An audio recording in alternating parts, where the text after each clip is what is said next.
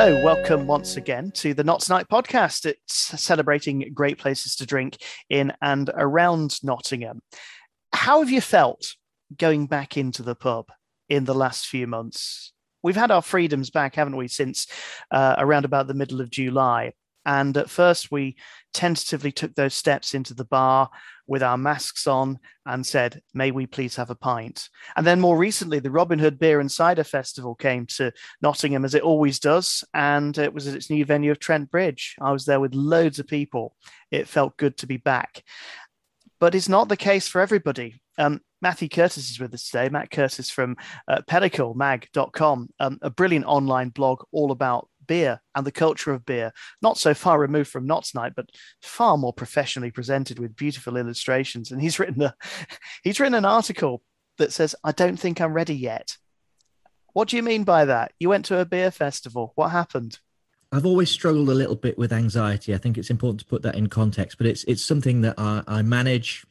During the pandemic, I realized how important the third space of the pub between work and home. I work from home, but the pubs were so important to me, to my well-being, whether it was meeting friends, sat there by myself. I found it quite challenging to get back to them, but I put myself out there quite early on, from April, when you could sit outside.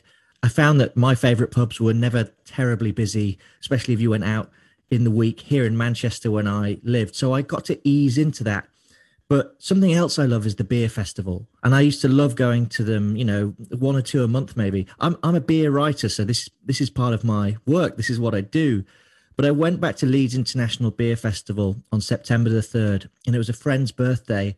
And I wasn't feeling 100% about being in that crowd yet. I hadn't realized it, but I kind of internalized it. It was a friend's birthday. I was going to get on with it. I'd managed to get back to the pub. But the reality was that I found it immensely uncomfortable. And I realized that, I personally am not ready to be in a crowd of a couple of thousand people, drinking beer, mouths wide open, conversation flowing. Thankfully, this was a really well organized festival, Leeds International Beer Festival, plenty of outdoor space. Yeah, and the thing about those beer festivals as well, although it's not compulsory in England as yet, the idea of COVID vaccine passports is around. And for some venues, you do need to show proof of vaccination. And I think that was the case in Leeds. And that creates more tension, does it? Because on the one hand, you think, oh, that's a really well organized event. And yes, I'm double vaccinated. I've got the proof of it here. But still, it's that, what kind of room or environment am I going to go into? I had my vaccination card and I hadn't properly read the instructions. It was my first big event back. And for some reason, I was like, this vaccination card's quite important. I'm going to keep it in my desk drawer where I keep my important documents. And I took it out my wallet and I turned up and they're like, you need to show that at the door to get in. And I'm like, what? It's okay. Have you done a lateral flow test? No, I've forgotten to do that as well. So that's where sort of my panic and anxiety of this day came from. Like I had not obeyed the rules. I'm a bit wary of the concept of a vaccine passport because I'm looking at what's happening in New Zealand as an example, and it can kind of create that sort of second-class citizen that is not able to access places. I'm not sure how I feel about that. I haven't worked it out yet. I do, I'm vaccinated. I think people should go out there and get it. If people have chosen not to, and then suddenly like, well, you can't come in, I'm very worried about where that leads as well. In my head, at one point, I was like, well, I'm not getting into this festival I've bought a ticket for, and I'm going to spend a day with my friends. And I thought that was not going to happen. And I was not feeling great about that. And I imagine that many people have gone through this because it's unknown. It's new. We don't know what to do yet. No, and I was in Ireland back in September, probably about the same time as you were going to the Leeds Beer Festival. And they did have vaccine passports for indoor venues at the time. It's a much smaller country, but it's a country famed for its hospitality, its warm welcome, its drinking environment. And yet there I was on a rainy street in Athlone, being denied entry into the pub until I could fire up the app on my UK phone, get the signal working, and finally prove to them that I was clean, if you like, to come in. What kind of an environment does it need to be for you where you will finally feel like the old days? I think I follow the numbers quite closely, and I think when there's low incidences of transmission in the community, and like I'm in my late 30s. I'm healthy. I'm not concerned. I'm double vaxxed. I'll get the booster as soon as it's available for me, and my biggest fear is you can still get it and pass it on, even if you don't get symptoms, and that's what's happening. And the numbers say there's a lot of it about. And so I look at that community transmission and that R number, and when that is low, and it's the evidence is that it's shrinking, then I would certainly feel a lot more confident about it. So that I just keep looking at that. We're heading into the winter, where we're going to be indoors more. People are going to close the windows.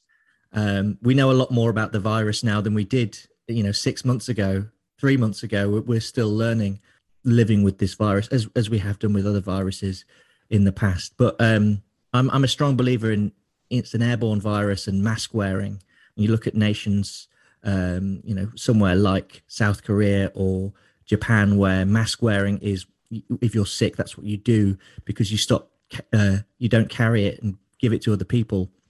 And I don't understand why that's such a huge issue here. You get in a car, you put your seatbelt on. It feels very similar for me, and I don't know why it's become such a politicized thing, the whole mask wearing thing.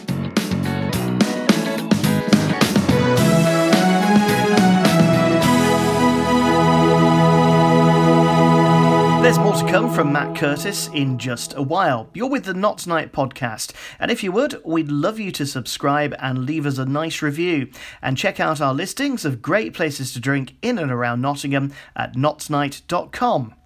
Drinking news now, and we say cheers because the Good Beer Guide for 2022 is just out from Camera Books. There are 73 pubs listed across Nottinghamshire, which is about the same number as we have here at Not Tonight, though of course our opinion might vary from theirs.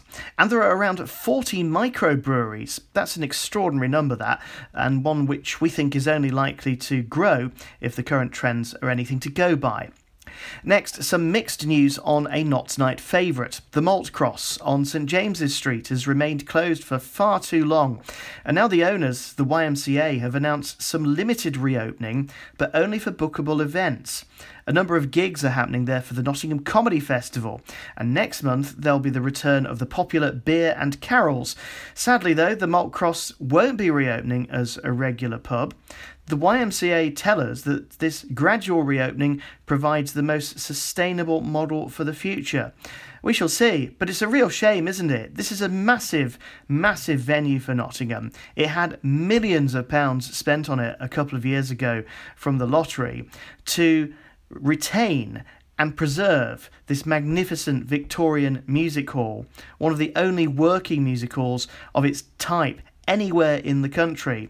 And now we can't just go there for a casual drink. We don't yet know what the business model looks like. We don't know what the books look like, of course. That's a matter for the YMCA. But surely someone can make a good fist of this brilliant, brilliant place. And online at nottonight.com, you can now view and download the latest edition of the famous Not Tonight map. New additions this time round include the Partisan Tavern and Liquid Light in Sneinton. And while we continue to try and keep our pubs clean and sterile, and of course try to save the planet, we won't be offering a printed edition of this map. After all, it's there for you anytime you want, on your phone, in your pocket.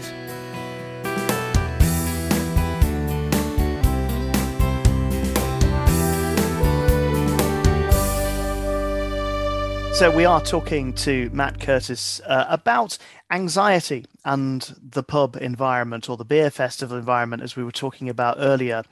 We talked a bit earlier about mask wearing and why it's become a politicized issue. I don't understand why either. I mean, it seems to me that it's divided people more than Brexit did, which is awful. It has made us a terrible society to try and live with and live in.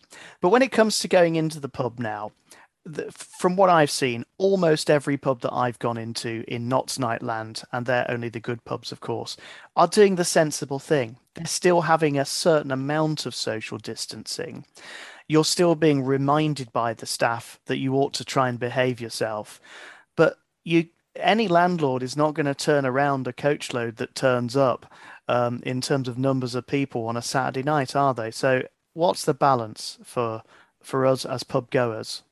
I think the you brought up a good point about people turning up and not turning them away. Hospitality has had such a horrible time over the past few months, not being able to trade at all, and now trading with diminished numbers while the cost of everything is skyrocketing due to energy, just everything going up in price, really, even with the budget, which has been generally quite good for alcohol sales, unless you make a lot of very high strength red wine. Generally, it's really important for me to encourage people to get out there and support hospitality businesses, pubs, bars, restaurants. And I don't begrudge anyone not turning people away. That coach load of people. I think finding the balance is the tricky thing. I think, like, I'm not ready to go back to a festival. I think it's important to realize that some people are not ready to go back to a pub, and some pubs are busy. If you go out in Manchester, where I am, on a Friday or Saturday night in the city centre, the pubs are busy. And there's a few times where I've got to a door and gone, do you know what? I'm going to go and find somewhere where there's a table and an open window, because I'm going to feel more comfortable in that situation.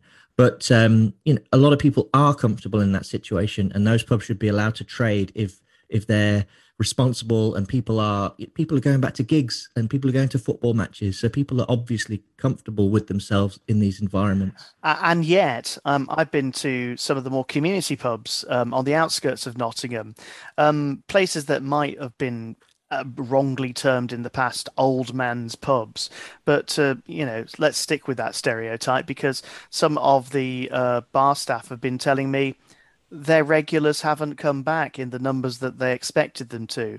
They're okay, by the way. They are alive. They survived. That's great. But they're still not supporting that pub as perhaps they might have been expected to.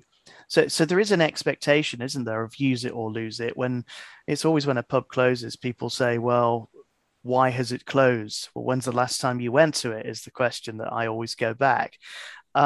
So it is important that those smaller pubs that do rely on that casual trade continue to get that during this time, isn't it? And I think the key to those pubs is they can't just open up and hope people come back. They have to use tools like, people are checking Google, they're checking social media, they're looking for your opening hours, they're looking for a bit of consistency, they're looking for a bit of reassurance. We're here, here's the drinks we're pouring, here's the snacks or the food we've got. That communication is so important. You can't just expect people to turn up. You need to reassure them and use the resources. So social media is free. You should use these resources to tell people about your business and make sure those opening hours are there.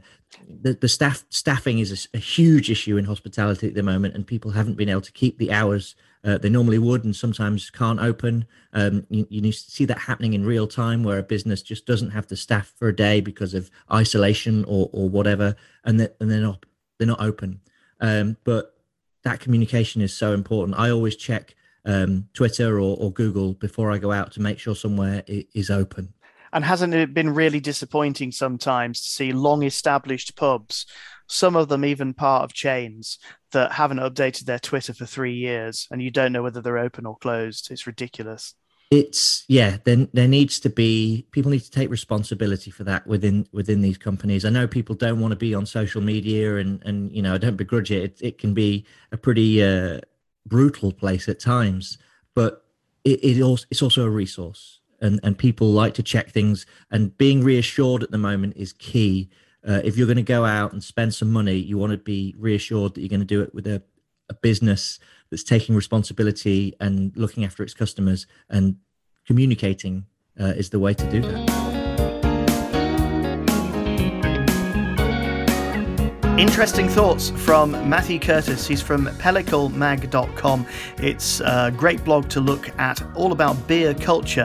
Be interested in your feedback as well. Do check out our social media, Notts Night on Twitter, and tell us what you reckon of that. What about the idea of vaccine passports or compulsory mask wearing, if we need to go back to that? Hopefully we won't. Matt is also the author of a new book called Modern British Beer. We'll be leafing through the pages of of that particular volume in a future edition of the podcast. That's just about it from this edition of the Knots Night podcast, though. Don't forget, go online, knotsnight.com. It's where you'll find loads of reviews and listings of great places to drink in and around Nottingham. And we'll be back very soon.